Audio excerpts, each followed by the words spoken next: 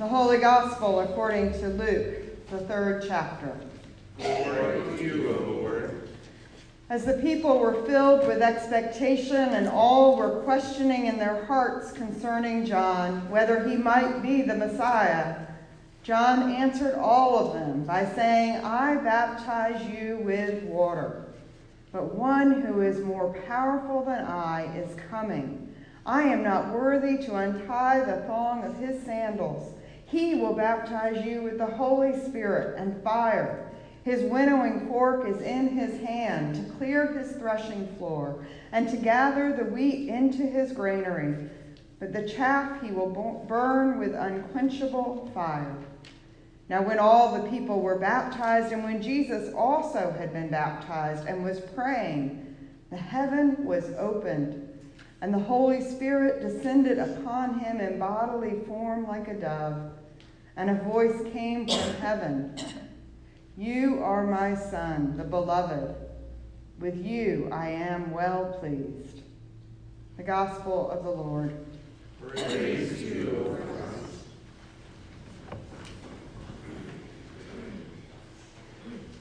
Let us pray.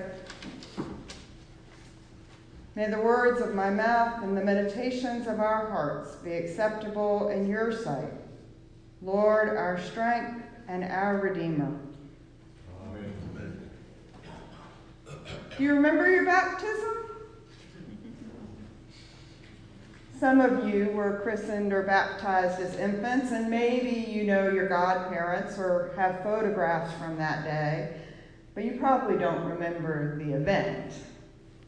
Others of you grew up in traditions where you were baptized as an older child or a teenager. And maybe you do remember the baptismal pool or the river where you were baptized or the water dripping into your eyes afterward. One family I know celebrates their children's baptismal days like birthdays, not with gifts, but with joyful celebration, as they remember God's life-giving promise that we receive in baptism. Forgiven of our sin, we are made new. And united with Christ, we are given new life. Whenever we read Scripture, our own experiences and memories shape our understanding of what is taking place in the story. So it's important to ask questions that expand that understanding. As lay theologian and Christian educator Myrna Dozier writes in her book, The Dream of God, faith never says, this is how it was. But this is how we saw it. She writes, faith always includes the possibility I could at any given moment be wrong. That what I understand today may be revealed to be wanting tomorrow.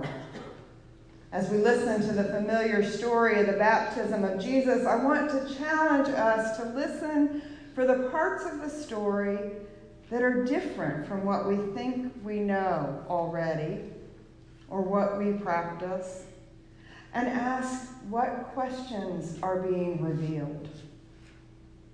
One of the first things I noticed was that Jesus was in a crowd of people who were being baptized. This wasn't a special rite reserved for the Son of God. In the verses just before this, Luke tells us that the tax collectors and soldiers were among those who had come to be baptized. So there were people there who would have been scorned by the Jewish leaders. There were probably people there who had never been religious. There were probably children noisily splashing in the water and clusters of people gossiping. It was a crowd of people, after all, just like all of us who gather here on a Sunday morning, imperfect and sinful, but loved by God. Jesus' baptism teaches us that we too are baptized into a community of people who are witnesses of God's love. One question I've heard asked is, why was Jesus baptized at all? While in some Christian traditions, baptism is an outward sign of our obedience to Christ as Lord of our lives, our Lutheran understanding is that baptism is the outward sign of God's promised forgiveness for our sin. Jesus didn't need to either proclaim his obedience to God or be forgiven for sin. But in baptism, Jesus could participate in corporate atonement that repented for the collective sins of the world, for injustice and oppression, exploitation and violence. Jesus' baptism teaches us that we are not only responsible for ourselves, but we bear responsibility for our neighbor. Another question is, what does Luke mean when he says that Jesus is separating the wheat from the chaff? The phrase burn with unquenchable fire inspires images of the chaff, the discontented, lazy rabble among us, being exiled to a fiery hell. I don't think that's what Jesus is describing here.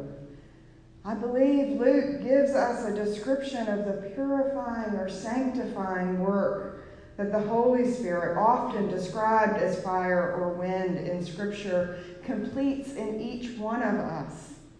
It is the same work that Luther describes in his small catechism when he writes, "I believe that I cannot, by my own reason or strength, believe in Jesus Christ my Lord or come to him.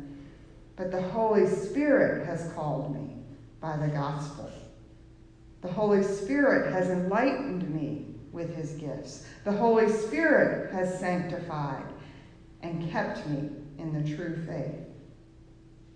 Here in Luke's story, Jesus teaches us that baptism and the work that follows it are God's work in us.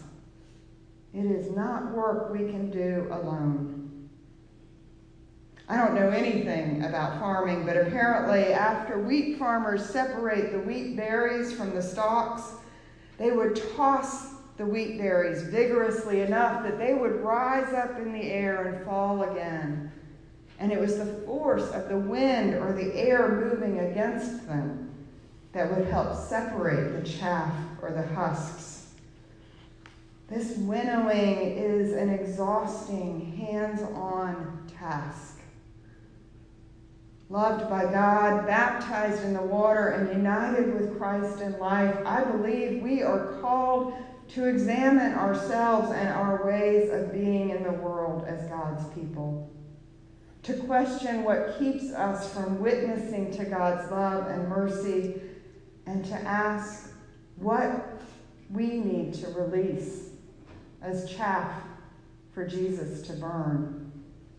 God isn't threatening us, but inviting us to participate in this winnowing with confidence that we will not find anything God does not already know about us, and that God loves us unconditionally.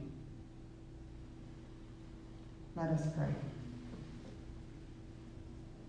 Holy God, thank you for the gift of baptism that fulfills your promise of forgiveness and new life, united with your Son and named as your children here on earth.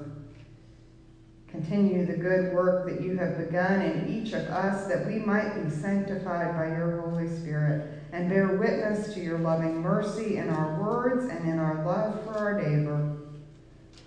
We pray in Jesus' name. Amen.